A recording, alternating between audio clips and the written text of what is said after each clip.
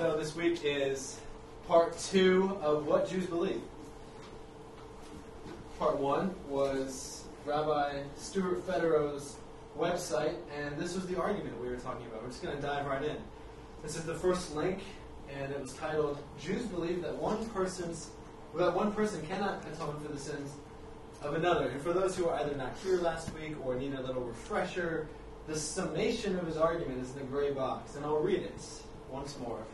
I'll summarize the summary. Because it's not really in short, is it? It's not. So, in short, the Bible is clear and it's consistent. One person cannot die for the sins of another. And then he goes on to quote Exodus 32, 30 through 35, which is the incident with Moses and the golden calf. And he offers himself, Lord, forgive them, but if not, blot me out, please. And he says that God rejects that.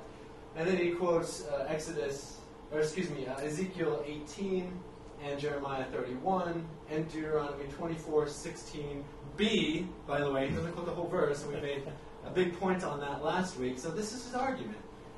And the point that we made last week was he wrote at the bottom of that particular page of his website the following. In a newer technique, some Christians are now quoting rabbinic writings to make it seem as if the rabbis accepted this concept of vicarious atonement. That is, that one person can atone for the sins of another. However, even if several respected rabbis did agree with this idea, we must still go by what the Bible states. And the Bible states in no uncertain terms, Deuteronomy 24:16b. B.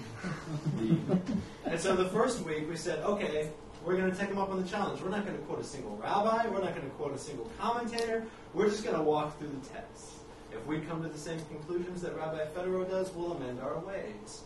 But we found that Rabbi Federow's arguments were either completely misguided, irrelevant, or lacking in substance. But sounds like they were fun. But he's got a good mind, to be completely candid. He's got a good understanding of what it means to be an anti-missionary. This is what And so this week is we're going to say, okay, we're going to see what do the rabbis say. Who are these several respected rabbis, quote unquote? And if they agree with us, first of all, should we even be talking about the rabbis? Is the first question. Yes, sir. The thing that just cracks me up about this particular statement that he makes, it seems like the first rabbi that's going sola scriptura, right? Right. So, well, even if there are some rabbis who may agree to this, we have to disregard them and just stick with what the text says. Yeah, and we saw that, and it did not fare well for the argument, but we're going to see it even further today. So the question that we need to ask, should we even be referencing the rabbis? And for this, I would like to have a lot of participation. We're going to be diving into the Bible, yeah, but we're going to be talking about the rabbis. But I'd also like to have opinions being tossed about instead of me just spieling up here. Because in this room, we may have a general consensus of whether or not we should be quoting the rabbis. But for all the people who are maybe generally affiliated with Bellatora or listening, who aren't really a part of being at Bellatora, they may not be so convinced. And they may say, okay, even if the rabbis do agree with you, Taylor, on some points, or agree with your argument, they're irrelevant. They're not a part of Christianity, they don't know the apostolic writings, and they don't know Yeshua, so why are we even talking about them? Before we begin, let's think about that. Do I have any preliminary responses to why you should or should not be quoting the rabbis to bolster your argument? Feel free to play the devil's advocate, by the way. Yeah. I would open by saying that rabbis of the past, in fact, I would go so far as to say, are sages of blessed memory, spent the vast majority of their time either working to feed their families or studying the scriptures. And if there's any people of the Word that I would want to look to, it's those who have dedicated their lives not only to preserving it, but studying it and attempting to follow its directives. But I have an analogy of my opinion of the rabbis, and there's a book out there called The 4 Hour Work Week, written by Tim Ferriss. brilliant guy, very smart, but his worldview and the purpose of his book is to give you more time for partying and doing whatever you want. But that doesn't negate the fact that there are tons and tons of principles in that book that can be applied to our worldview. And that's how I view the rabbis, is that what they're saying, maybe what they're thinking about or implying might be a little off, or something that they state, but the actual substance of it can be applied directly to what we believe in the apostolic scriptures and our belief in Yeshua as well. Fair enough. Okay, sorry, Joshua. Did you have something? No, I was just gonna. I'll play devil's advocate a minute. Okay, Jonathan. If God can use a donkey, how much more so can He use a sage? Matt? I like that. That was good. John. A great deal of our understanding of Messiah comes through the teachings of the rabbis Right. and the church fathers. Especially a lot of Christianity today, and especially in the writings of the Tanakh, a great deal of that would be clear as mud to the modern Christian scholars without the poring over the tomes of the Bible and the hours of love spent in researching scriptures. So it's from them that we get a great deal of our understanding of Messiah. I think one thing that I've observed is that for people who take the view that the rabbis are irrelevant or don't have much to contribute, or because they don't believe in Messiah, one thing I've observed is there's typically a presupposition that if they weren't, if they didn't, in some way publicly acknowledge the person of Yeshua, that therefore everything they're writing and everything they're saying was intentionally directed against him. In other words, but the reality is, especially the farther back in the history of our people that you go, when they're the Mishnah and even most of even the Talmud, they're writing that and commenting and so forth. And they had the person of Yeshua was typically not even in view. So to somehow construe in hindsight that everything they wrote or said was directed intentionally against him, I think is just a fundamental. It's just fundamentally flawed. It's really projecting backwards, and assuming something wasn't there. So when going against everything I actually believe, I'm going to put on my narrow-minded and slightly anti-Semitic hat right now and throw out, I don't personally own this hat, I'm borrowing it from somebody else, and throw out, wait a minute, I thought 1 John says that you don't need any man to teach you because you have the Holy Spirit. And these men don't believe in Yeshua, so they don't have the Holy Spirit. If even the prayers of the wicked are an abomination, then how much more should we be scared of what they're telling us about the Bible? There's a lot in there. Sounds rock solid to me. Pretty solid, yes, sir. So let me see if I can just deconstruct some of the hooey. Because So the Word of God tells me that the natural man cannot keep the Torah. In fact, he cannot even understand it. And yet these rabbis not only understood it, but kept it. So there must be something going on there. So maybe we should at least, as the Master said, look at what they say and maybe not necessarily what they do.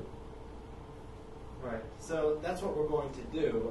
We're going to look at the teachings of the rabbis and say, all right, are these teachings for our position, or are they is the Talmud completely consistent and rejecting what we actually believe about Yeshua?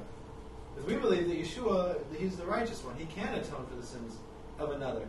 So does rabbinic literature uphold that or destroy that? So we're going to look at that. But before we do, I'd like to recall, if you will, our lesson from last week, where I talked about is Exodus 32, 30 through 35. And I was like, okay, Moses is going up and he's saying, I will atone. And we talked about, okay, this is the Peel form, which means it's intensive and it's imperfect, blah, blah, blah. And you all banked on that being true. I banked on it being true. Can somebody please read what that says? בראשית ברא אלוהים את השמיים ואת הארץ. In the beginning, God created the heavens and the earth. So in Hebrew, Johnny is exactly right. But Johnny, you actually pronounced it like this. You didn't pronounce it like that. You need to describe to those in Canada what you just Okay, did. so the first thing, I just showed the consonants of Genesis 1:1. Bereshit bara Elohim et hashemayim va'et ha'eretz. But we all know that's how it's pronounced. But the only reason we know that is because we were used to looking at it, or at least pronouncing it, with not only the strong little dagash, which turns the bait from a va to a ba, but also all the other little dots along all the other little consonants. Those are vowels. I could do like Aaron Eby or like Moshav if you want. But the point being that the fully inspired text by itself at the top gave you a string of letters without actually giving you the words, unless you have the uninspired vowel pointings beneath. So the vowel pointings are what actually define the word. So it's usually in the text of the scriptures, it's plain. There's no vowels. It's just the consonants. The Masoretes in the 10th century CE added all of these. But they didn't just do it randomly. They said, okay, this tradition has been passed down orally since Moses. So if you actually believe that Moses wrote Bereshit bara Elohim et hashemayim va'et ha'aretz, you are actually saying that you believe that what Moses had in the original text was preserved in Jewish oral tradition until the 10th century CE. That's what you're telling me. So imagine if you saw this and you're like, okay, well that's just, everyone knows Genesis 1:1. This is Genesis 1:1 to 10. Imagine none of the vowels there, none of the little dots. A lot could go wrong when you're trying to define these terms with no vowels. Let's just give one example. Bereshit bara Elohim. We know that's technically a plural. How do you know it's not Elohayim, like Mitzrayim or Yerushalayim, a dual? So there's actually two gods. You only know that because of Jewish oral tradition, passing that along to you from Moshe to the 10th century when it's finally written down. So if you have no problem telling me you believe in that, then at least it's consistent to say, okay, from maybe around Ezra to the 4th century CE, there's a time period of oral tradition. That's not as long a period as what you're saying. You believe that all of the vowels should be there. And consider this also for the Gospels. When Yeshua lived on this earth, the events of his life were not written down in a book until about 2 decades later. If ancient Israel at that time did not value any kind of oral transmission of any idea, then why would we expect the Jews of the first century to all of a sudden adopt such a mindset when transmitting reliably the Gospels? In other words, if the Jews of the first century did not care about oral transmission at all, then we have no hope for understanding that the Gospels that we have were reliably orally transmitted. Another idea along the same lines as pertains to oral understandings. The example would be, okay, if Yeshua walked in the room and asked us or commanded us to do something, are we going to say, well, Messiah Yeshua, that's fantastic. As soon as that gets written down, canonized, and put into the scripture, I'm on it. Or are you going to receive the oral, part there, and so it's, in other words, the point is this, that even our written canonized scripture was a function of men having an understanding, and I believe certainly guided by the hand of God, but men deciding what was going to be included in the canon and what wasn't. So even your written Bible was dependent and reliant on men deciding what the canon was made up of but I believe God guided them in that process. Amen. So, I don't know which one of yours first. It's your birthday. They tell me that it is. Do they tell you that you're 27? 27. So, based on the oral tradition passed down by the Talmudim, we know much, I think much more about what happened in the Master's life than we know what happened in your life when you were 7, with all the technology Yeah. we have. That's entirely Right? true. So, that's astonishing to me. They had no computers. They didn't even have a BlackBerry. I mean, nothing. 20 years go by, and then they write down, and they say exactly what he said to people. Woman, Oral where are transmission must your... have been a big Yeah, deal. huh? Where are your accusers? Master, they have gone. Well, go and say no more. That kind of thing. Well, wait a minute. We just wrote down a conversation that happened 20 years ago? I don't even know what you did 20 years ago. Sure. And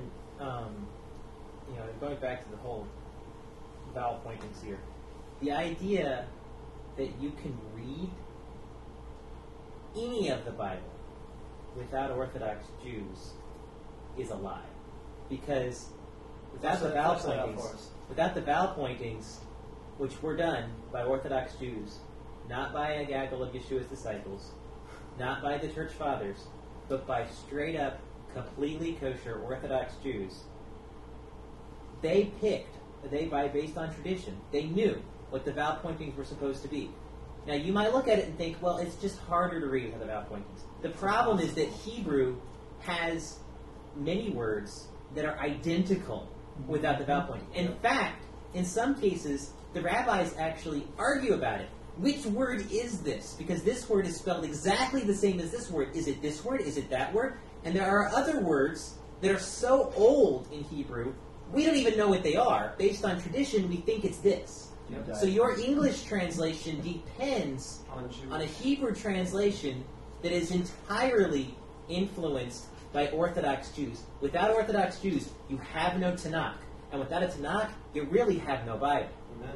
So For the record, those on this side of the couch believe that Yeshua's Talmudim were also completely kosher. Absolutely.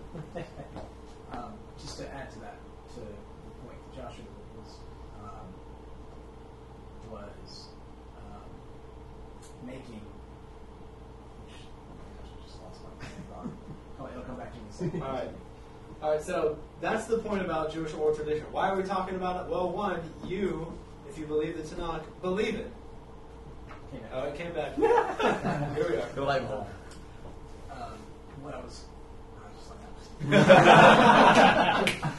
No more comments. to pick up on that point, because the Hebrew in its the way it was originally handed down didn't have the vowel pointers, the rabbis also use that, particularly in the Midrashim, because they'll pick up on a word that's traditionally understood to be pronounced this way and mean a certain thing, but they'll say, but it could also mean this, right. And they take that alternate meaning of the word with different vowels, and they build a drash around that from the very same text.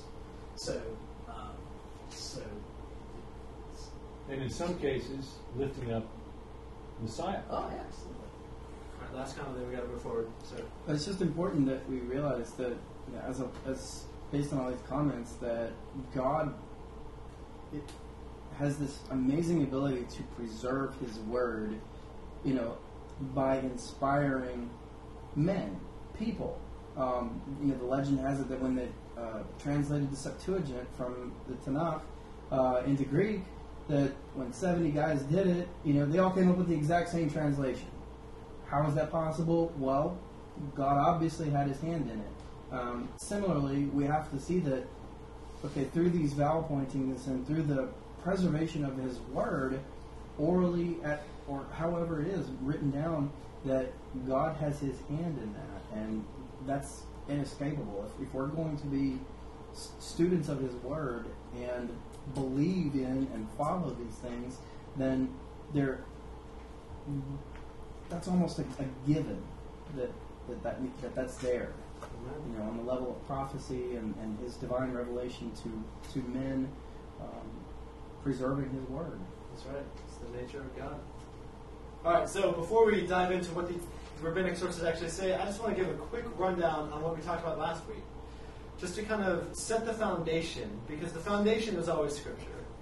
And this foundation of the Talmud, the rabbis will say, is always Scripture. The whole Talmud is just, well, oversimplification, but commentary on Scripture. So, 3-point response if you met Rabbi Federer on the street about Exodus 32, 30 through 35. Moses offers himself as a sacrifice, sees no problem with remembering Abraham, Isaac, and Israel, as we saw in verses 13 and 14 of that chapter, and also offering himself. Moses sees no character conflict between that idea and God. God does not condemn Moses' offer, but He does not accept it. Why not? We need to ask why. It's not because God hates Moses' offer, but just because Moses may have been somewhat short-sighted in his offer. God had a far longer-lasting, far-reaching plan to have a living mediator. And Israel was eventually atoned for, as we saw by Psalm 106. So Moses may have been the vicarious atonement, but not by death, rather through prayer or other intervention. Funny that you mentioned that. The Talmud, we're just going to talk about the Talmud here, and then we're really going to get into it soon. The Talmud, but this is too good to pass up. And when you see a B, sota, B, whatever, that's Babylonian Talmud. If you see a Y and then something else, that's Jerusalem Talmud. All right, so it's starting off with a question that's being raised in the Talmud, and I'm not as familiar with just dissecting the Mishnah, Gemara, and the Talmud from one another, so I'm just going to use Talmud as a catch-all phrase. Ar Yama said of Hananiah, essentially, why is Moses buried near Beth Peor? Well, to atone for the incident of Beth Peor. All right, I know that's just a wall of text, but this is fascinating, so hang on to this with me while I read this. And this is the rest of the comments. The Holy One, blessed be He, said to him, so God speaking to Moses, is it only to receive the reward for obeying commandments that thou seekest? I ascribe it to thee as if thou didst perform them. As it is said, therefore will I divide him a portion with the great, and he shall divide the spoil with the strong, because he poured out his soul unto death, and was numbered with the transgressors. Yet he bare the sins of many, and made intercession for the transgressors. Therefore will I divide him a portion with the great. It is possible to think that the portion will be with the great of later generations, and not with the former generations. Therefore there is a text to declare, and he shall divide with the strong. That is, with Abraham, Isaac, and Jacob, who were strong in Torah with commandments. In other words, Moses' portion is with those who came before, Abraham, Isaac, and Jacob. Because he poured out his soul unto death. Because he surrendered himself to die, as it is said, and if not, blot me, I pray thee, and was numbered with the transgressors. Because he was numbered with them who were condemned to die in the wilderness, yet he bare the sins of many. Because he secured atonement for the making of the golden calf. And he made intercession for the transgressors, because he begged for mercy on behalf of the sinners in Israel, that they should turn in penitence. In other words, what we just talked about and what Moses, in his success for atoning for Israel, is exactly what the Talmud talks about. In fact, it even makes connections with Isaiah 53. Which, that was what leaped out to me immediately. I mean, I think it's really funny that, traditionally, not to be overly critical, but a lot of Christians think that Jews never read Isaiah 53. And this is actually, they just did Messiah's stuff with a man, with Moses. That's right. So it's not like, well, because the alternative view from a lot of anti-missionaries is Isaiah 53 has to be about Israel. Israel's the servant, and it's not talking about anything else. But you just have an entire passage saying it was a messianic figure that atoned for the sins of Israel. That's pretty cool. Amen. So keep in mind, this is talking about, okay, Moses is atoning for Israel, and he's being numbered with Abraham, Isaac, and Jacob, which is just what we saw in Exodus 32. Moses is saying, hey, remember Abraham, Isaac, and Israel in that case, and blot me out. And the rabbis pick up on this and say, he was successful because he was heard, the righteous can atone for the sins of the unrighteous. All right, and so moving on, we're just going to go through these quickly. 3 points to remember if you met Rabbi Federer about Ezekiel 18 and Jeremiah 31. Rabbi Federer was assuming discontinuity between the Torah and the prophets. I don't like that. I'd rather have continuity between the two. Ezekiel and Jeremiah are correcting an overemphasis on either corporate sin or individual sin, bringing it back to the middle so that there's both.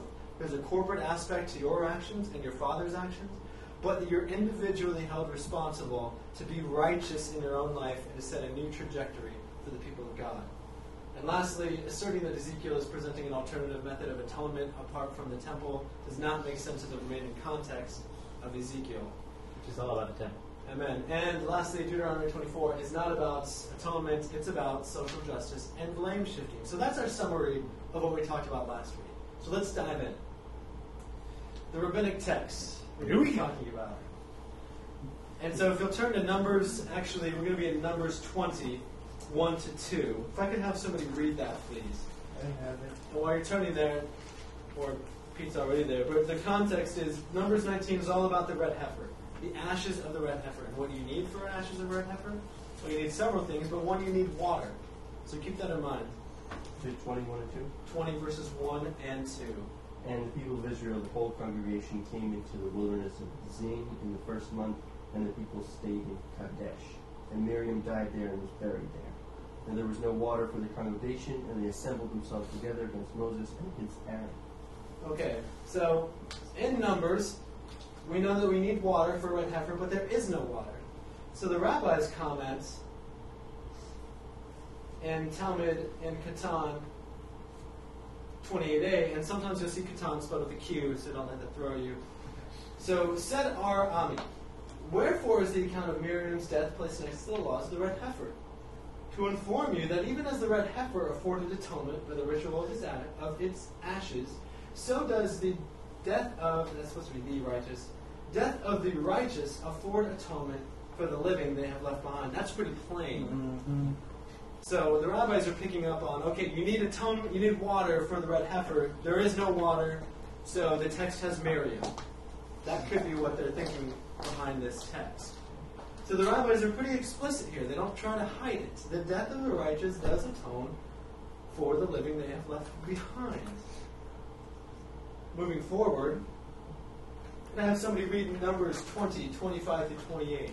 This is the same context, generally, of what we're talking about, same chapter. Who's got it? So Israel took all these cities, and Israel dwelt in all the cities of the Amorites, in Heshbon and all its villages. For Heshbon was the city of Sihon, king of Amorites, who had fought against the former king of Moab, and had taken all his land in his hand. Wait, hold on. Chapter 20? It's Numbers. Numbers. Oh, I'm in 21. I did not remember reading that. Chapter 20. You must have the message. 25. 20. Numbers 20, 25. 28. 28, excuse me. Take Aaron and Eleazar, Yeah. his son, and bring them up to Mount Hor. And strip Aaron of his garments and put them on Eleazar, his son. For Aaron shall be gathered to his people and die there. So Moses did as the Lord commanded, and they went up to Mount Hor in the sight of all the congregation. Moses stripped Aaron of all his garments and put them on Eleazar, his son. And Aaron died there on the top of the mountain, when Moses and Eleazar came down from the mountain. All right. So now we have the death of Aaron. And in the same context of the Talmud, Katan 28a, it reads, Our Eleazar said, Wherefore is the account of Aaron's death closely followed by the account of the disposal of the priestly vestments? To inform you that just as the priest's vestments were means to effect atonement, so is the death of the righteous conductive to procuring atonements. So again, it's explicit as can be. The death of the righteous indeed atones for the unrighteous. We're not done yet. It gets better from here. You'd think, oh, two comments from the Talmud, you're pretty set, but no. Yes, sir. I just think we should just take a second and recognize Rav Eliezer and Rav, whoever the other guy was. Was it Hananiah? Sunday. Rav Ami, right? These guys are not asking what the text says. They already know what the text says. Right. They're asking, why is this With this. right before this? Yep. But why is this right after that? Excellent questions that no one asked. That's amazing. They're already beyond what is this word, what is that word. Yep. Now they want to know, why is this in this sequence? That's extraordinary to me. Sir. And to challenge Rabbi Federow's interpretation of some rabbis, Okay. Rabbi Eliezer isn't He's some not a rabbi. lightweight, by the way. What? He's not a lightweight. He's not a lightweight. We're talking about a guy that almost any time you read the Talmud, you're going to see his name.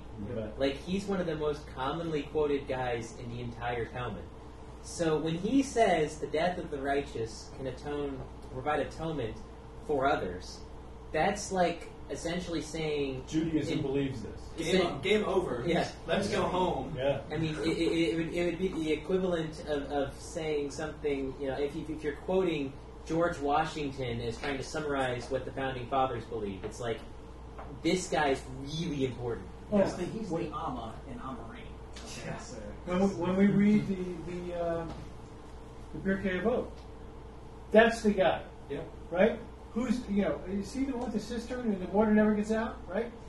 I mean, you read about it. We open the Pirkei Avot with them talking about 4 special guys that are just top shelf. He's one of them. Yeah. Yes, indeed. All right. Let's keep moving. All right. Our Yoma, take a deep breath. We're going to keep diving in here to the Talmud. And so, in the context of Yoma 42a, is a discussion about what the Talmud calls the he-goat to be sent away, which is in connection with Yom Kippur. Like Jahaz's Yeah, sorry, say that again? Yes. where you send it off. Yes, that's correct. So the discussion is talking about the weight of this and the weight of that, 1 shekel this, and the length of the strap of the heifer, all of this really minute stuff that is pretty important, I would think, because you want to know the details of this, and nobody else is asking it. So these guys are asking it. So there's 2 folks that are talking in this one. There's Ar Simon Behalachta, and there's Rabbiah Bekesi. So there's 2 guys talking. And so it says, Ar Jeremiah of Ditti said to Rabina, they are not disputing in regard to the strap of the heifer, but instead to that the he-goat to be sent away. So there's 2 rabbis, and they're about to come together to meet to dispute this certain aspect of the he-goat to be sent away. So they're going to meet on this specific day, and they've scheduled it. And then it reads, and on the day of their dispute died Rabbiah Bekesi. As a sign to remember this coincidence, so in other words, they're getting ready to talk about the he-goat to be sent away, which provides atonement. Coincidentally, one of the men who's going to be talking about it dies on that day. To remember this, they say, the death of the righteous, Rabbiah Bekesi, obtains atonement, even as the he-goat to be sent away. So again, a little bit more of context to get into that, but again, it's plain. The Talmud agrees that the death of the righteous does make atonement for the unrighteous. And in this case, it's again, just to re-emphasize, atonement means covering, which can have a lot of meanings. Mm-hmm. But this one's really powerful because the he-goat to be sent away in Yom Kippur is specifically related to the sins of the nation. Yep. It's The not entire just nation, by the way. the entire nation. It's not just the idea of like a covering for an event or for an incident or for one occasion. It's not like this person is a good guy so that he will suffer right now when a storm comes through. It's Yeah. more the idea that like he affects forgiveness for the nation because of his death, Amen. essentially. Moving forward, you're starting to know a pattern here. The Talmud seems to be pretty consistent. In the discussion of Shabbat 33b, it's asking the question, why do certain diseases come upon people? Specifically, why do certain diseases come upon children? Specifically, the disease of Kraut, which is inflammation of the larynx. Of course it is. If you didn't know that, that's just silly. You should know that. No, I had to Google that. So the question is specifically put forth, why, quote, why does this affliction commence in the bowels and end in the throat? In other words, why does it start in the stomach and then go here? And then several answers are given, and then another question is asked. And croup, by the way, usually afflicts children. So it's, at least in those times, it was a common disease, not a common, but it was a disease usually, if it's found at all, found in children. And then it reads, Ar Yosef, son of Ar Shemaiah, said, when there are righteous men in the generation, the righteous are seized by death for the sins of the generation. When there are no righteous in the generation, school children are seized for the generation.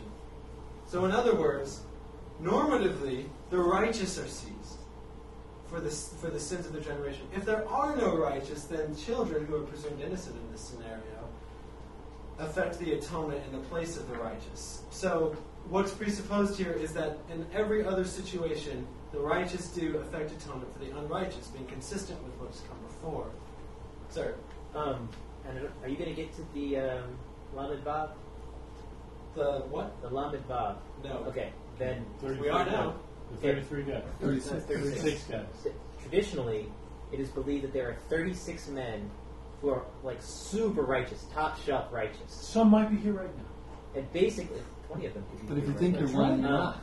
And basically, those 36 guys maintain the world. In every generation. Like, if those guys weren't there, the world was wicked enough, it would be destroyed. Yeah. But because of those 36 guys, who are there's always a new set of 36 for each generation, the world is preserved.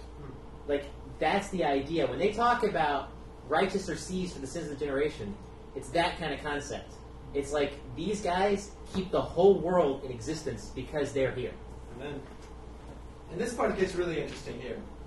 Rabbi Epstein, who, in at least the version of the Talmud that I have, he's the editor of the particular version of the Talmud I have.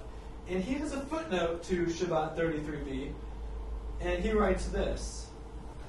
This is not to be confused with the doctrine of vicarious atonement, which is rejected by Judaism. And I have to just wonder, I searched, he doesn't mention it on any of these before. He doesn't mention it with Miriam, with Aaron, with Yoma. He chooses Shabbat to put his little footnote here. And I have to ask why. If Shabbat is evidently not talking at all about vicarious atonement, then shouldn't it be obvious? Obviously, either the reference in the Talmud is talking about vicarious atonement, and he's got to cover his bases for whatever reason. To self-apply. Or it's been used in that way, which presupposes number one, that it lends itself to that idea. Well, you see that in your like any kind of Jewish publication of like a Tanakh or something. There's always got to be some footnote related to Isaiah 53 or especially Psalm 22. You know, they cast lots for my clothing and pierced me. You know, and everything like that. So it's very just like reactional. It is. So they're like, okay, this is clearly something the Christians are going to use, or these Jesus believers. So we have to cover it up and say no, it isn't. So it's clearly something that they're it's important having a to reaction to. understand the timeline here, because Shabbat 33 would have been laid down sometime in the 3rd, 4th, maybe 5th century Common Era, right? Rabbi Epstein is editing it in English now, right? In the last 70 years, right? So you've got a lot of water that's going to the proverbial A lot of wall, ledge. too, boy. Okay. And so Epstein is obviously footnoting a party line that has evolved much later. That's right. And you may be asking, who's Rabbi Schechter? Rabbi Schechter is a gentleman who helped start conservative Judaism back in the early 20th century. He died in 1915. And in his work, some aspects of rabbinic theology, pages 310 to 311, he writes the following. Listen to this. This is amazing. The atonement of suffering and death is not limited to the suffering person. The death of the righteous atones just as well as certain sacrifices, with reference to Ketan 28a, which we just quoted, and Shabbat 33b, which here we are. quote, there are also applied to Moses the scriptural words, and he bore the sins of many, Isaiah 53:12. Because of his offering himself as an atonement for Israel's sin with the golden calf, being ready to sacrifice his very soul for what Israel, when he said, and if not, blot me out, I pray thee, of thy book, that is, out of the book of the living, which thou hast written, Exodus 32. This readiness to sacrifice for Israel is characteristic of all the great men of Israel, the patriarchs and the prophets acting in the same way, whilst also some rabbis would, on certain occasions, exclaim, behold, I am the atonement for Israel. Amen. Who's right? You've got 2 rabbis, but 3 opinions, so yes, sir. It's also important to remember, especially when you're dealing with commentaries or groups that want to argue against what normative Judaism actually believes. Rashi is very famous, I think, for, at times, really attacking Christian viewpoints on certain scripture passages in his overall commentary of the entire Tanakh, which, by the way, is quite impressive. The reason that he and much later rabbis are so reactionary, Rashi and other rabbis are much more reactionary, is because they are living in an era where they're being killed by where they're being killed by Christians, and more importantly, they're being forced to debate Christians. And that's really important because from about the end, right around the 1,000 year mark and a little further, Christians kept roping them in, saying, we're going to debate, we're going to argue with you, you have forced conversions, you have a lot more aggressive evangelism on Jews. And when I say aggressive, I don't mean like street preaching, I mean like to believe this or die. And so the Jews right now had to have a response. They needed to be able to argue back. So it became normal for some Jewish argument to basically say whatever Christians use is not what we believe. Yeah. And that's what you're getting from people like Rabbi Epstein. They're still buying that line, which is unfortunate because when Jews talk to Jews, not to Christians, then they're much more open to basically saying the same thing we are. Yeah, you get Rabbi Schweitzer's opinion when it's an in-house discussion. Which is what the Talmud is. Yeah, exactly. Sir. I was just going to add to what Joshua shared, in that that's what we see with Ramban and all of Christianity. Oh yeah, that's not go well. Yeah. For Pablo, anyway. For Pablo, I mean, right. Yeah. Right. I was just going to say, based on what Joshua was saying, and going back to what we originally said, like, should we be reading the rabbis? It's clear that the rabbis aren't necessarily going to be the source of our theology or our spiritual views as much as they are halakha.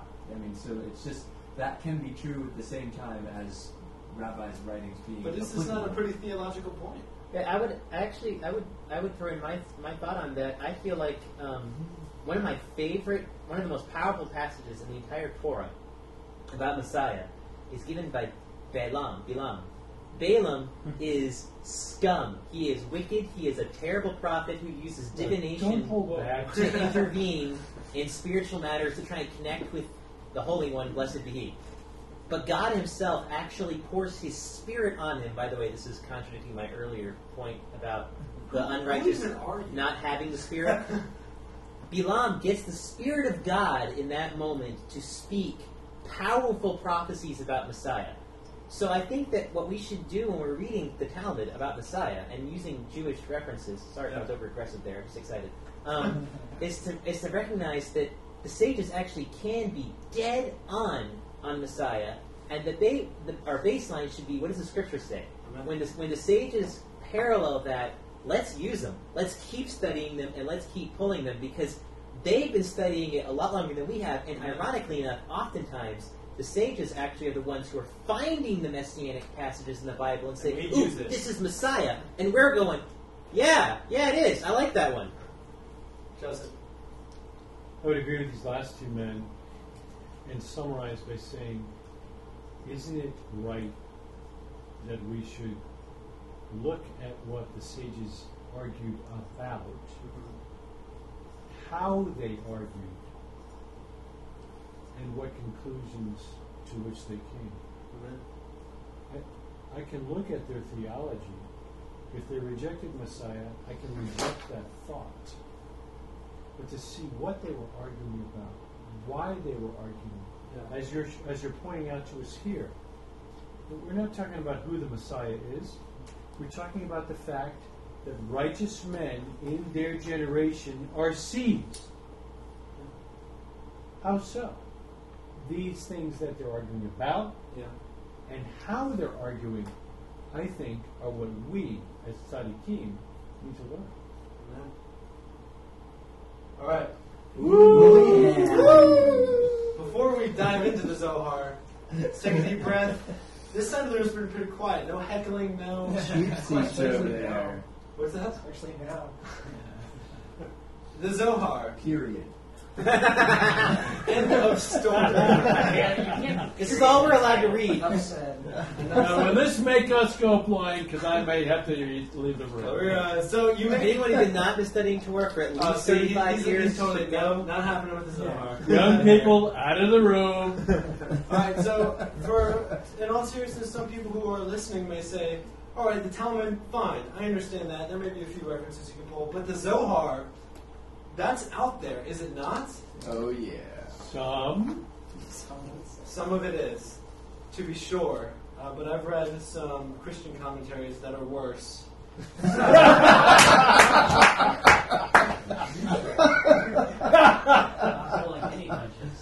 All right. Is it Rob Bell? We're not going to talk about that. Quotes from the Zohar to 212a. As long as Israel... Sorry, go ahead. You might just clarify for the people who What is the might Zohar? not know what the Zohar is. Okay, somebody want to give us, maybe this room who has an idea, what is the Zohar? It's not a person, by the way. It's not a title. It's a collection. Pete. Is it? I know it might not be exactly right, but I was thinking it was commentary on the Torah, written medieval times, a little later than medieval, Just keep swinging that a on. little more toward middle. That late? Yeah. It's after 50. Yeah, so No, it's over here. Talk to your father. It's not great. it was the Zohar is the holy book, if you will, the revelations of the first Lubavitcher Rebbe, who was in not Poland but I don't remember. Lithuania. Yeah. So he's the first of a dynastic reign, if you will, of ultra orthodox Hasidim who were mystics. The Zohar is his teachings and his very esoteric, very deep, very like you read it and you think this isn't really that weird, but the explanations, or some of it, like it's really not that weird, but the explanations of which and the deeper meanings are very, very weird.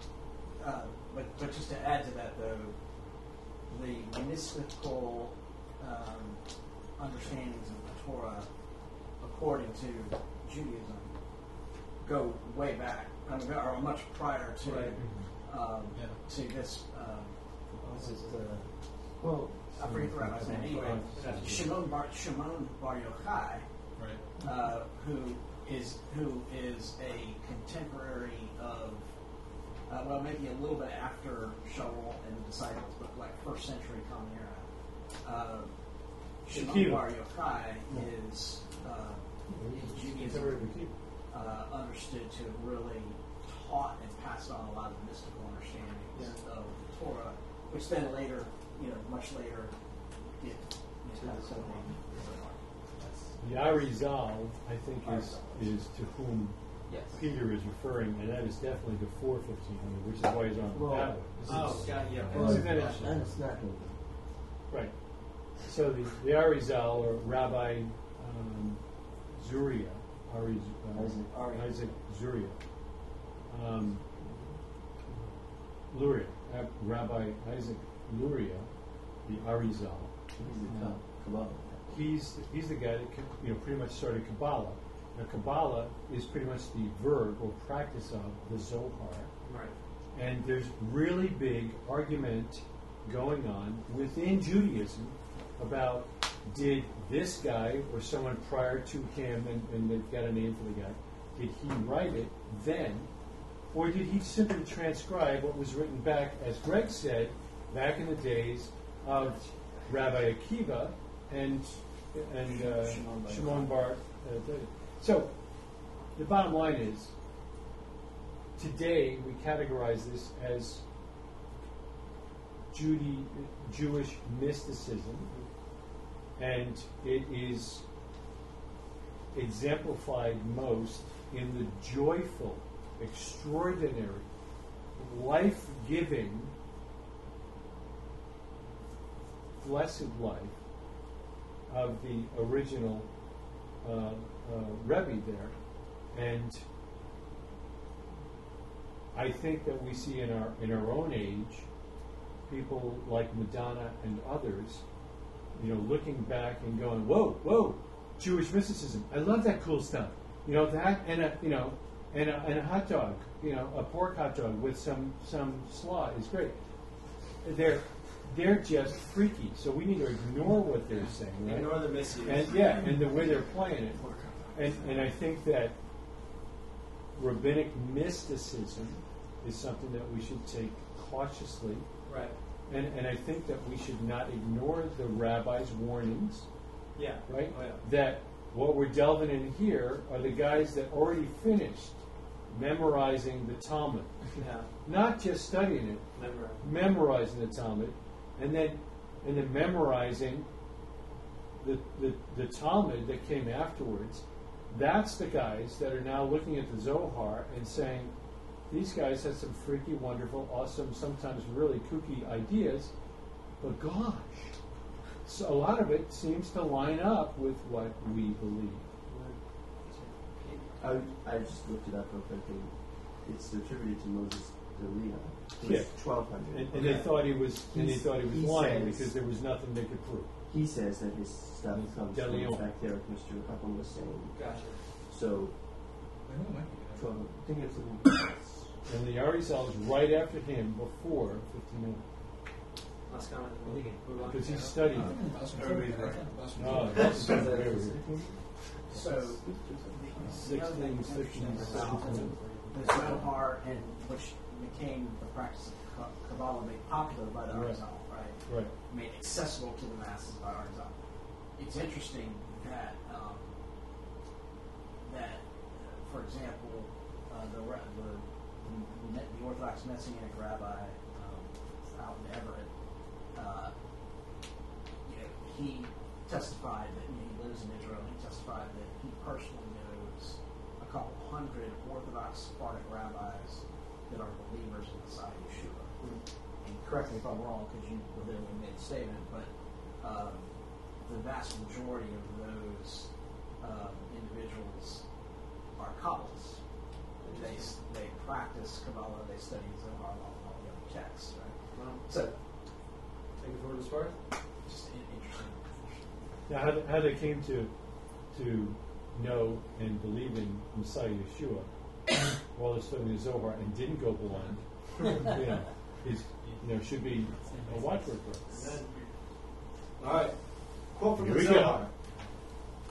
As long as Israel dwelt in the Holy Land, the rituals and the sacrifices they performed removed all those diseases. It's in a discussion talking about various diseases that come upon the world. It removed all the diseases from the world. Now the Messiah removes them from the children of the world. from the Messiah texts. From the Messiah text. That's quoted from there.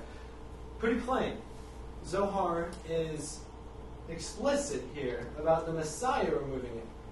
And we're going to start to see a trend as we move forward about when the Messiah removes. I have a question. When were they talking about? It says now the Messiah removes it. Is that now Since- as in, like today? Was it April by Esquire?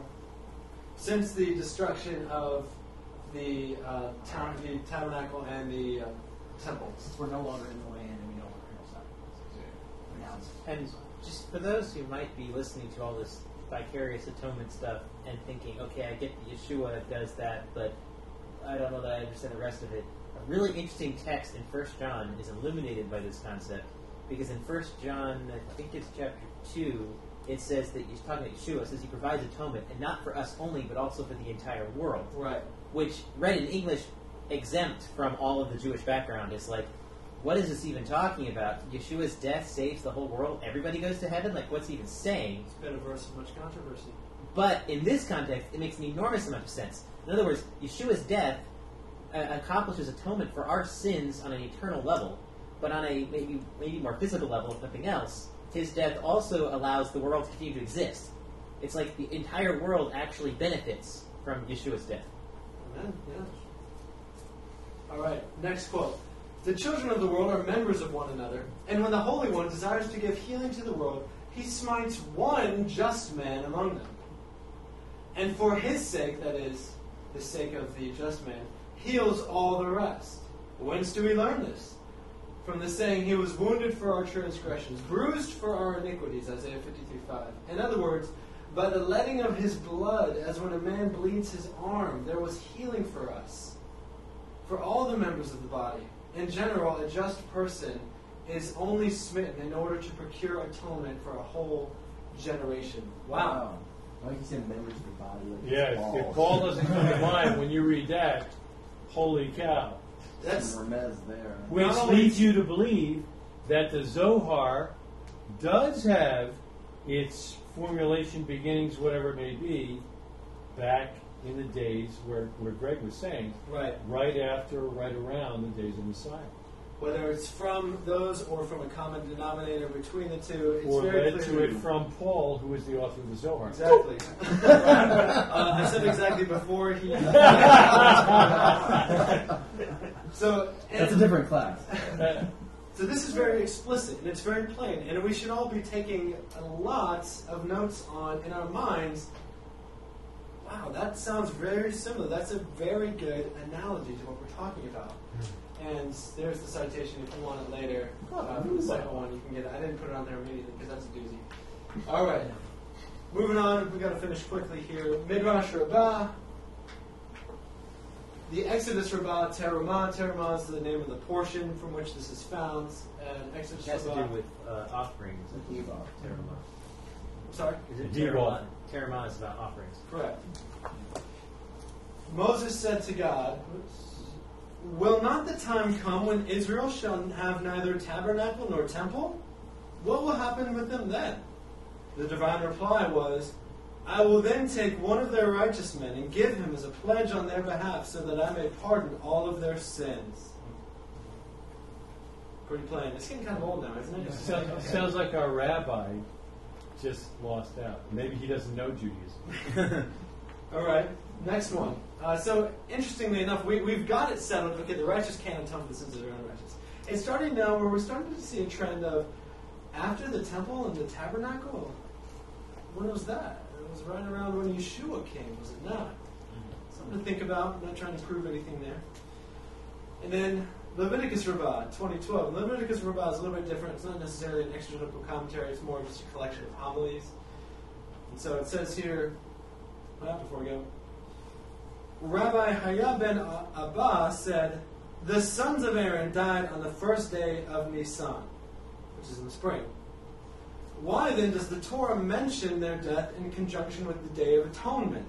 It talks about it in Leviticus 16:1, which is the Day of Atonement. Which is in the fall. Which happened in Tishrei. It is to teach that just as the Day of Atonement atones, so the death of the righteous atones. It's getting old now, you know? I think we've got the point. That's rabbinic literature. That's what the evidence says. So that's the Jewish sources of what it says about the death of the righteous atoning for the unrighteous. We've got one more thing to go here. What do you guys think? Amen. Amen. Yes, We agree. Amen and amen. All right.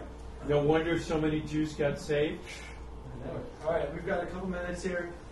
Second Temple literature. What is that?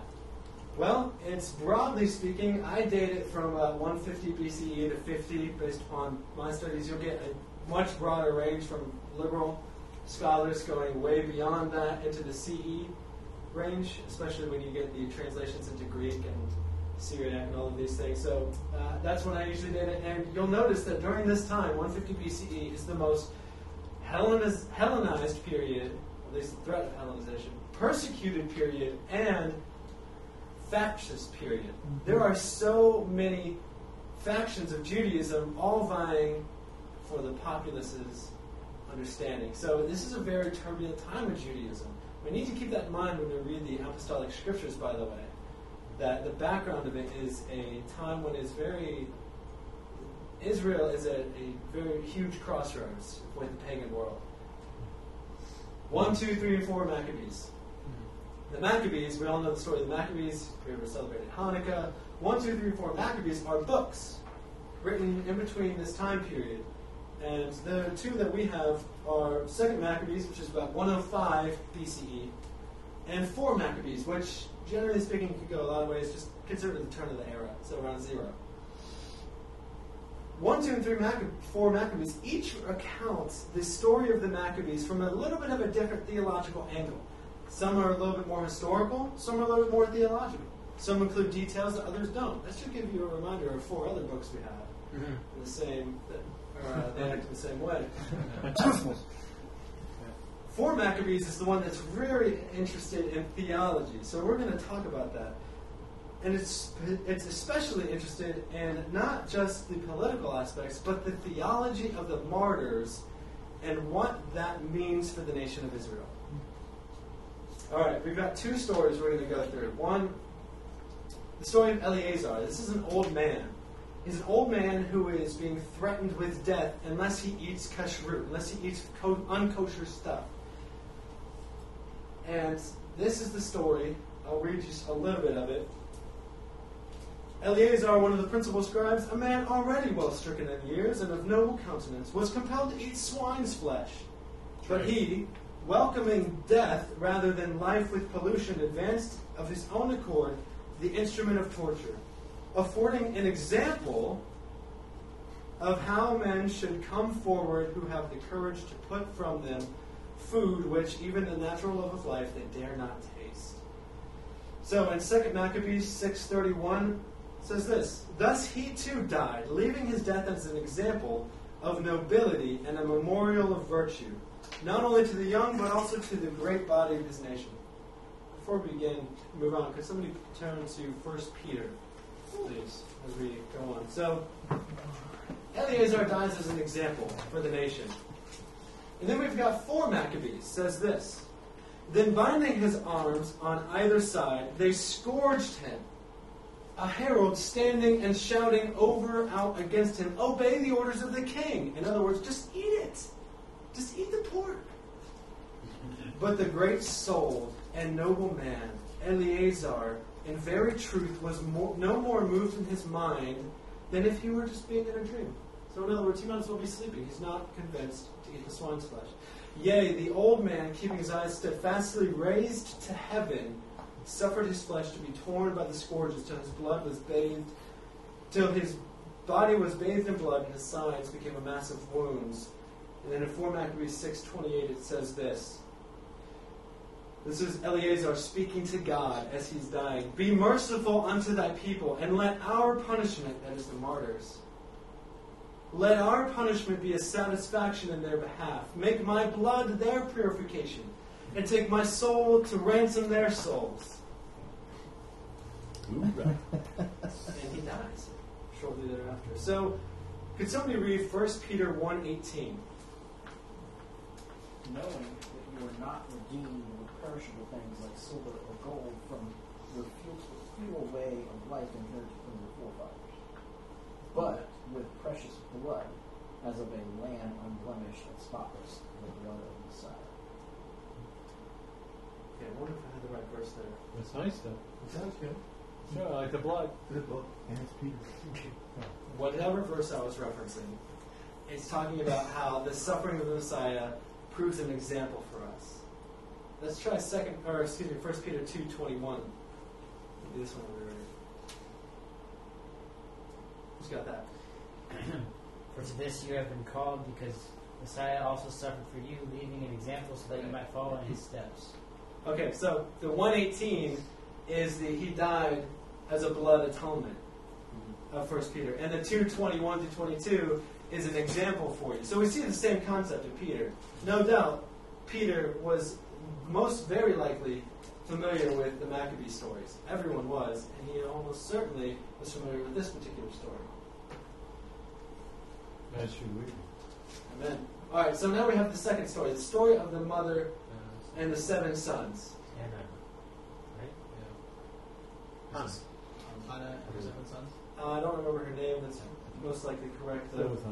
So 2 Maccabees 7:1. It also came to pass that 7 brothers and their mothers were arrested and shamefully lashed with whips and scourges by the king's orders, that they may be forced to taste the abominable swine's flesh.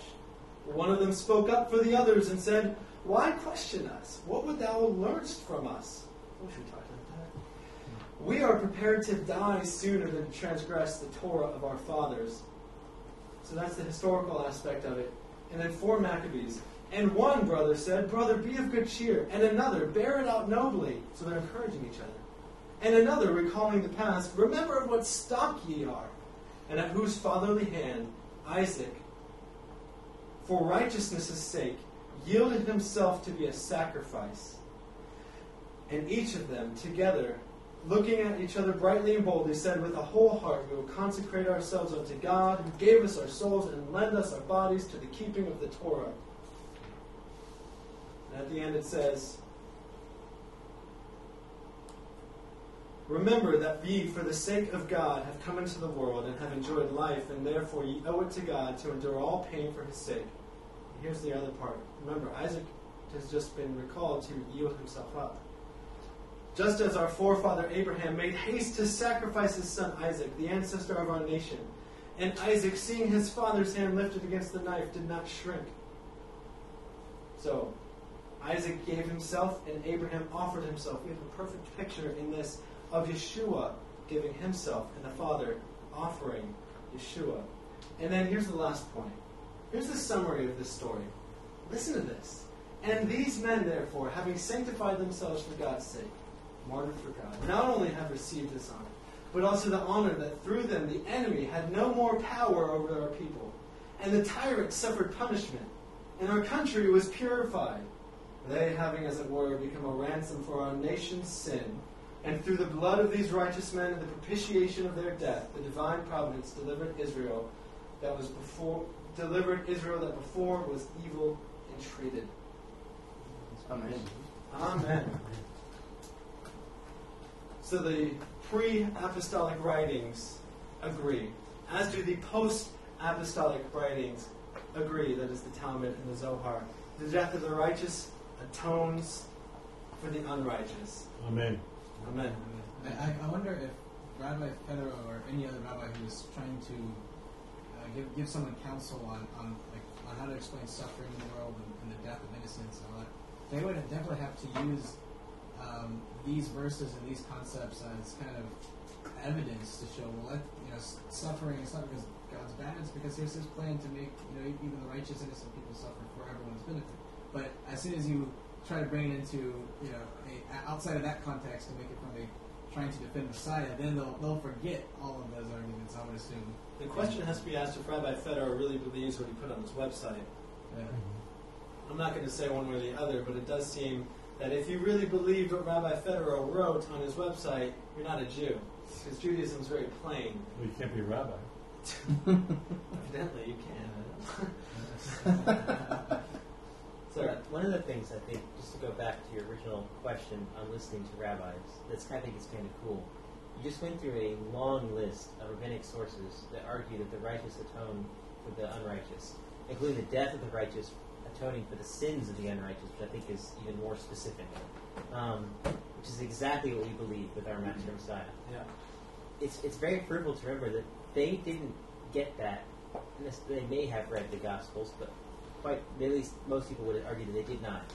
They got that from reading the Tanakh, from studying the Tanakh in detail that many of us have never even imagined doing, to digging into the Hebrew, into looking at gematria, context, the way words are spelled, and deriving from that the ideas that you just presented. So when we talk about listening to rabbis, remember, that's what they're getting. They're spending so much time in the scriptures, they're ending up with the theology at times, maybe more often than not, of the apostolic scriptures without the apostolic scriptures.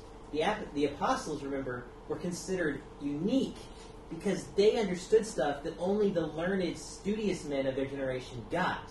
Right. But that doesn't mean that the learned, studious men of their generation didn't get it too. Yeah. And I think that's what we have to remember when we're looking with these rabbis, that these guys, these sages of blessed memory, have not only learned, but are presenting theology that is very much based in Scripture and is supportive and helpful for us. I agree with Joshua that reading these rabbis, whether they believe in Messiah Yeshua or not, are teaching principles that we certainly agree with and support the vicarious death of our Messiah. Amen.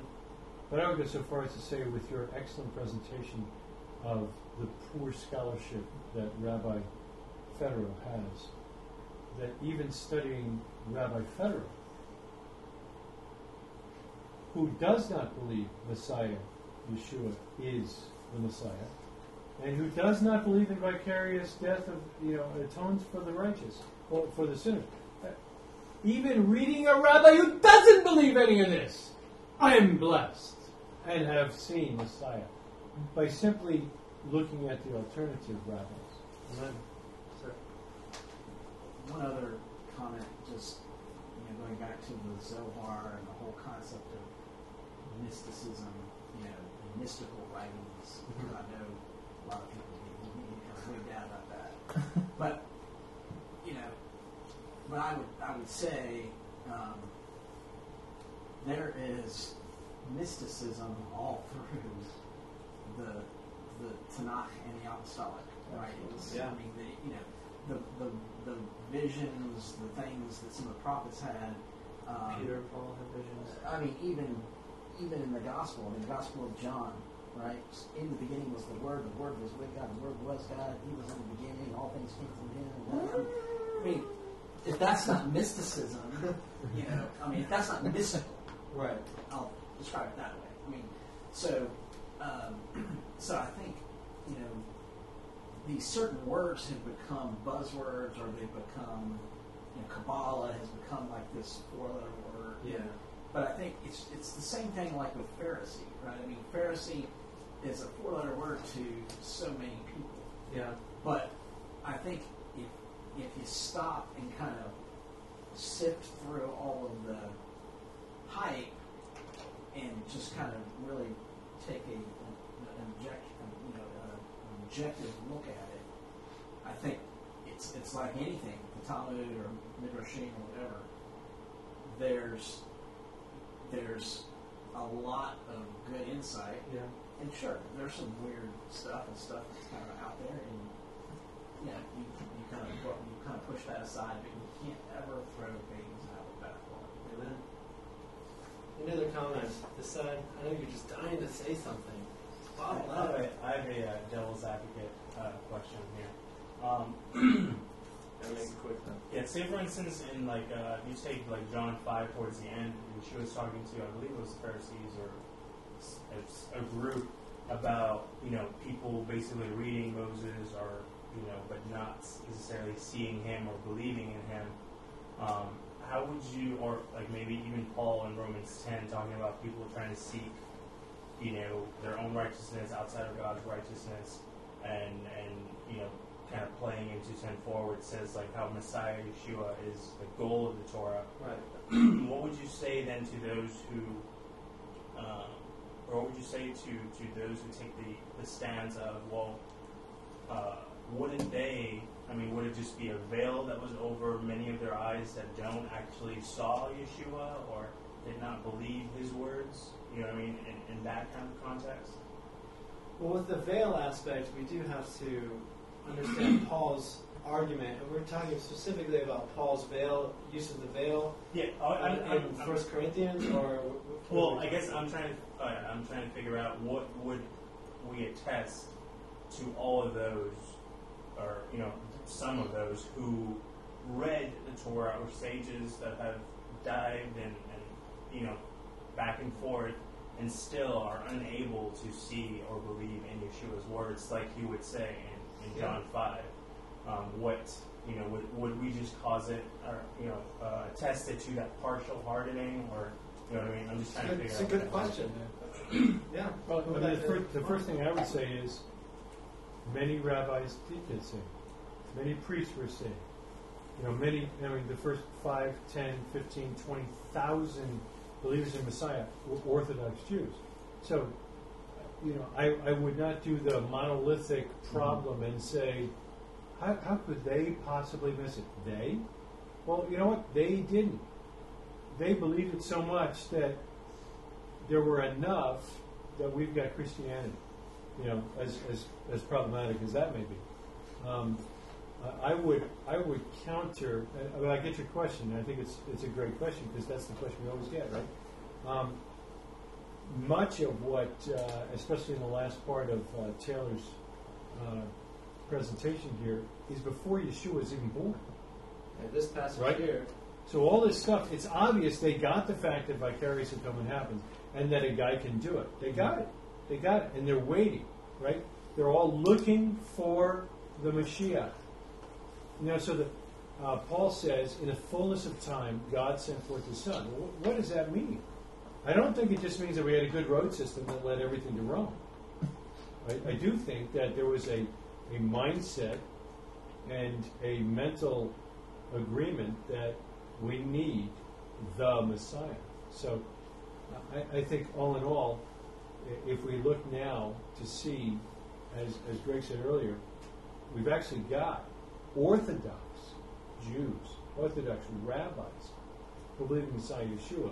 I think we need to turn the question around and say, how is it that there's so many Christians that just don't get the fact that the Master said that if you keep my commandments, you love me.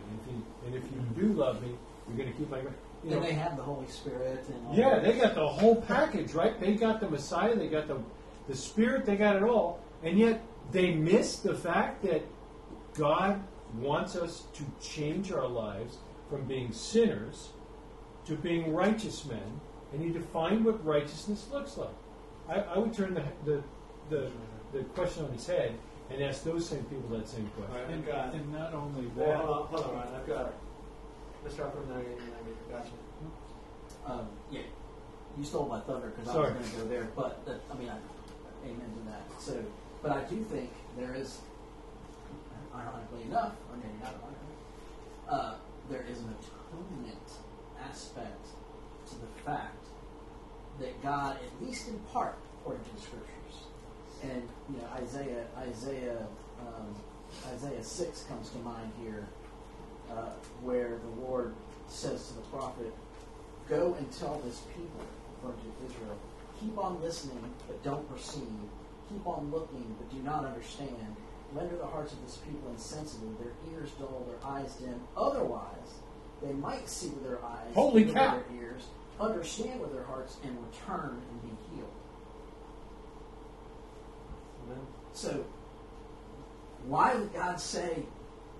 Why would God speak over His people that they're going to hear, their ears are going to be dull, their eyes are going to be dim? Because if not, they might return and be healed. 700 years before Messiah came. Right.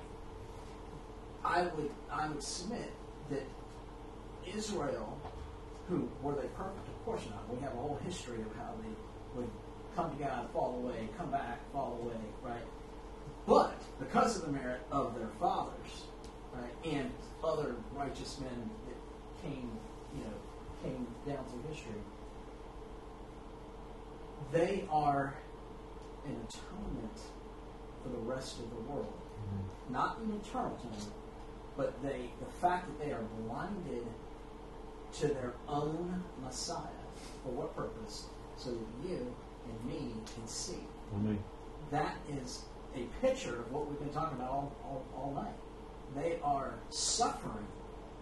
They're suffering without having their Messiah, so that we can benefit. To me, that's just incredible. That's awesome. Amen. Can I just ask if this goes in line with that from Psalm 118, where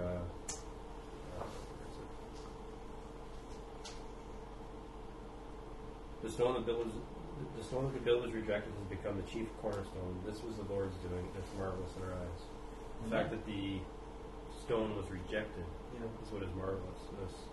This is the day. Greg actually talked about that earlier. We always sing, "This is the day, this is the day," and we just sing it every day.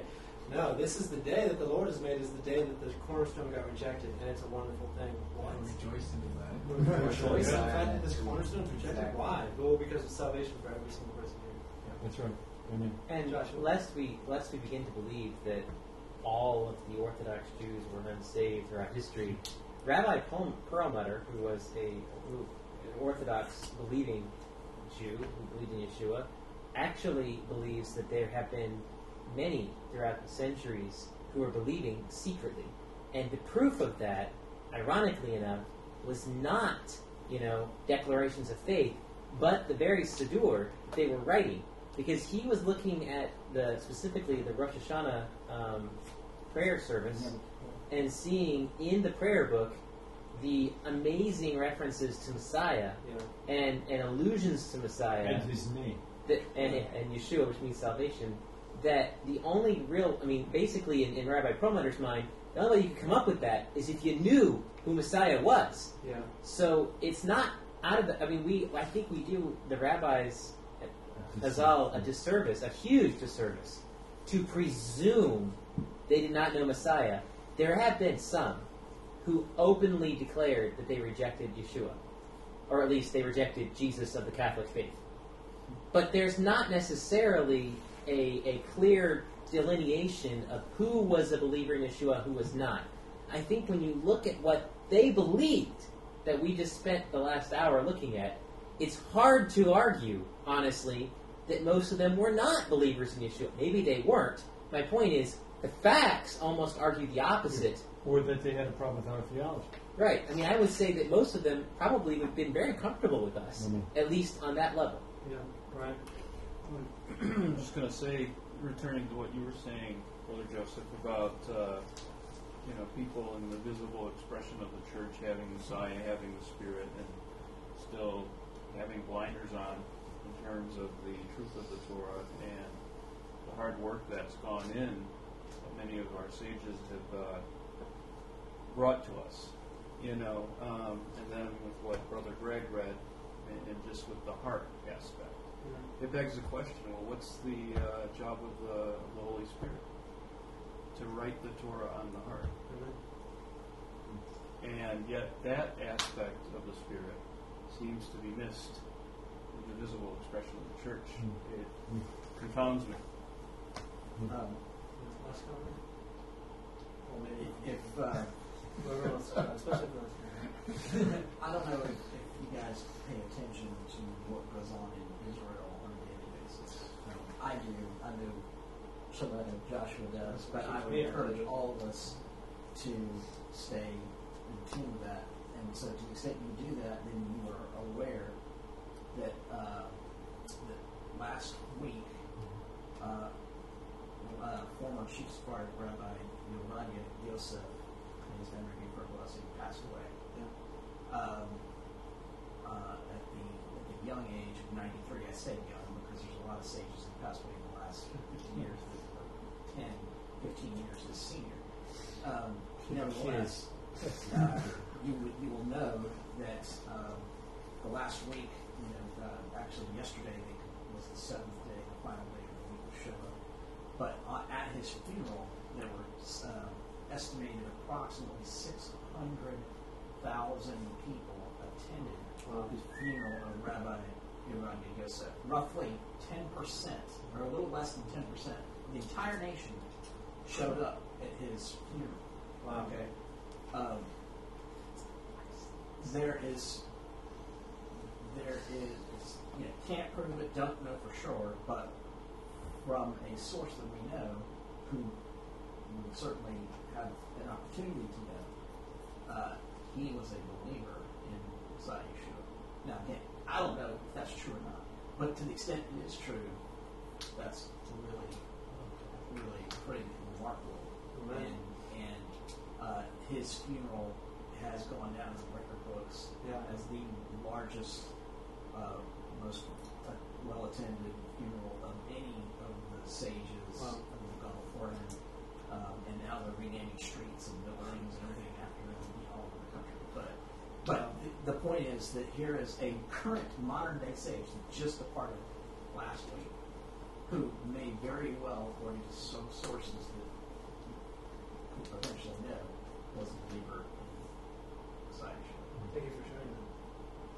Any other comments on lesson, Gideon's question, or anything else that you want to speak about? I actually have a comment about my question. It's to to me, it's amazing. I mean, the reason I asked that question is because I'm like realizing that, especially what Mr. Upton was just saying, that how amazing it is that it's almost like the Yeshua, or that there is a stumbling block, because if there was no stumbling, I would not be saved today. So it's so easy to look at it the other way and say, these people don't reject the Yeshua, and kind of turn it on them. But it's almost like you have to look at it in with gratefulness and say thank you for X, Y, and Z not being able to see him the way I see him yet, so that I have the opportunity. That's right. And that's something that I'm realizing that is kind of changing a lot, just with just my current view on all of this, basically, because it's so easy to just turn a judgmental eye and make it about, I have this, and they somehow missed it, when it's like, well, I mean, it's almost like a miracle to me to see someone that, I don't know specifically people who have said, I reject Yeshua, but for someone to be as studied, to spend hours and hours studying and not see him, it's almost like it has to be something that God is doing. Yeah. And the neat part is, you're exactly right. And if that is true, and we know it to be so, it's even more wonderful that he did it to his own people. Yeah. The people he's in covenant with, the people that he remembers because of their fathers. He allows them to be blinded for us. That's astonishing. That reminds me, it's almost like the story of the prodigal son, except the prodigal son is actually not his son, it's another guy. And like us. Same reaction. Yeah. Might be a comment in the weeds, but kind of to the same thing with the believer who is questioning, turning to some of these sources to get some explanation. Right. Sometimes, if I just ask them, why did Yeshua or Jesus have to die? And just poke that a little bit, all of a sudden, they don't really know why he had to do that. It's here that you get the understanding as to why our Master is here. What's the background for this idea? Sir? And just quickly, even if these sages were vilifying Yeshua or so confused they didn't know what they're talking about, look how close they were. I mean, we just went through a pretty detailed discussion of a concept that we can use as evidence for our personal faith walk. So even if they were messed up, look how much we can still learn and we can gain and be grateful for. Even if they were Bilam, sure, God has still used them to preserve the truth. And I think that's especially powerful, that when we look at these things, we can actually better understand our faith through what they've said. I mean, like that 1 John example. I mean, here's a Bible verse that almost makes no sense without the idea of the righteous atoning for the world that comes from Judaism. Yeah. Go pick a Christian teaching based in Tanakh, and chances are its roots were in Orthodox Judaism. And I think that is like when this. I mean, look, we just went through how many examples? Isaiah 53 is talking about the concepts behind Yeshua. The red heifer is talking about the concepts behind Yeshua. I just thought about tonight that the vestments of the priests are talking about Yeshua. How cool is that? And that was an Orthodox rabbi that pointed that out. They've done all the legwork for us. Actually, he pointed it out. Right. He said it's all written about me. Right. But he wasn't Orthodox Jews. I guess just more, because I thought of Gideon's question a little bit different as well, and I don't know if this was relating at all, but one of the things that is kind of interesting sometimes, though, is like the later rabbis and the later explanations of the things we're talking about, and sort of the omission of the idea of a person Messiah. It's kind of like, it seems like we usually overlook that and don't really mind too much and use our own mindset to say, oh, well, obviously that's talking about Yeshua, so we kind of think that ourselves, but is it an issue that they don't necessarily associate it with someone specific when they describe these things? You mean when they talk about vicarious atonement, they're not specifically, at least explicitly in the statement, saying, and this refers to the personhood of. Right. Yeah, and not even the originators in the Talmud, but even later commentators on those specific verses. Like the one that you kind of quoted, that was a little bit later. You know, the two varying opinions. One being sort of the masking of any Christian ideas versus like, no, this is exactly what it was talking about. Well, the point here is not to prove whether or not a rabbi did or did not know Yeshua. The point is to say, does Judaism have understandings in it of, at least just for the topic at hand, the righteous dying for the unrighteous? That was just one topic. We could have gone through the entire list of Rabbi Fedorov. So the structure is not necessarily to find, okay, where is the person of Yeshua in here? The structure is, at least from my understanding, where do we fit Yeshua into? Do we fit him in? Is this whole concept of the death of Yeshua atoning for us, is this just a Christian invention after the fact? That's what Rabbi Fedorov thinks, that we believe. That's what he thinks we believe. Or is it an ancient structure, an ancient understanding that when we look at Yeshua, or when anyone looks at Yeshua, they say, oh yeah, this is completely plain. We understand this. We understand these ideas. Yeah, the concept of vicarious atonement was far before Yeshua, and it's not a Christian idea, it's a deeply rooted Jewish theme. What Johnny just said is what I was going to say. I mean, the bottom line is, in the fullness of time, He sent forth His Son, who died for us. And tens of thousands of Orthodox Jews and priests and Levites believed He was the Messiah. You can't blame anything about what we believe on the Catholic Church, on a twisting of the Scriptures, on some funky stuff that the Church or the Gentiles came up with.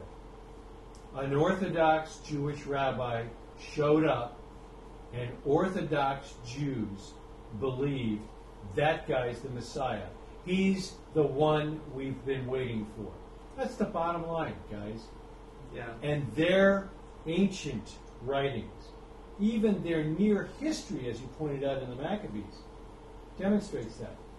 Remember, we need to recognize Orthodox, Hasid, Reformed Judaism, Conservative Judaism, all of that stuff started around the same time that our country started.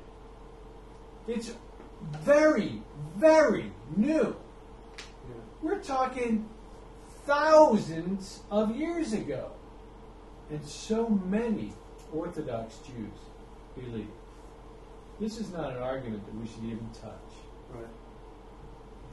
The rabbi is playing to a present crowd, and we have found the ancient paths. Amen. We should email the lessons to him. That's a good question. All right, we need to wrap up. A lot of you have wives, families, bedtimes, wine.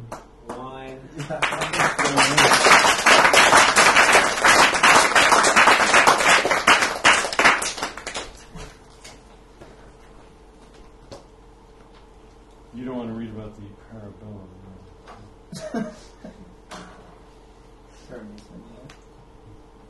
When the rabbis of old take leave of each other at the study hall of Arami, it's Rav.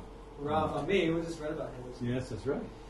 They would say one to the other, you shall see your world in your life, and your end shall be with the life of the world to come, and your hope for many generations. May your heart ponder and achieve understanding. May your mouth speak wisdom, and your tongue bring forth song, and your eyelids look straight before you. May your eyes be enlightened by the light of Torah, and may your face shine like the brightness of the sky.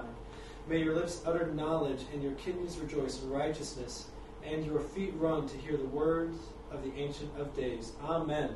Amen.